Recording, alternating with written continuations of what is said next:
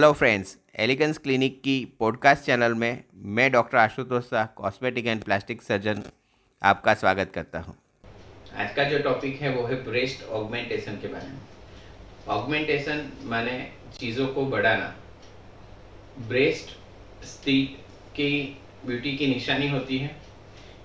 जब भी ब्रेस्ट छोटी हो तो उनका सेल्फ कॉन्फिडेंस कम हो जाता है, वो अपने आप के लायक कपड़े नहीं सिलेक्ट कर पाती है और सोशली उनको कमेंट्स का शिकार बनना पड़ता है।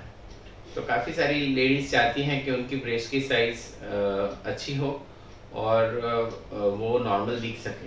तो इसके लिए ब्रेस्ट ऑगमेंटेशन सर्जरी की जाती है।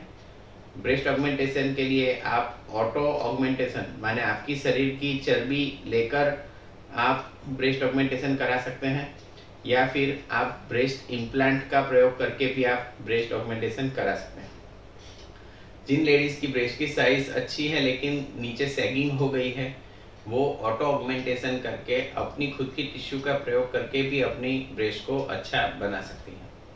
एलिगेंस क्लिनिक में ये तीनों तरीके से ब्रेस्ट ऑगमेंटेशन हम करके दे रहे हैं। काफ़ी अच्छे रिजल्ट्स के साथ में ये प्रोसीजर हम करते रहते हैं।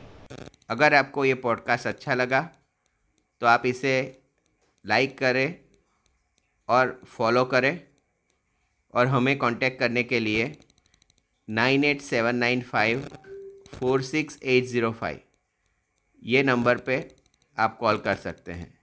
Thanks for your time.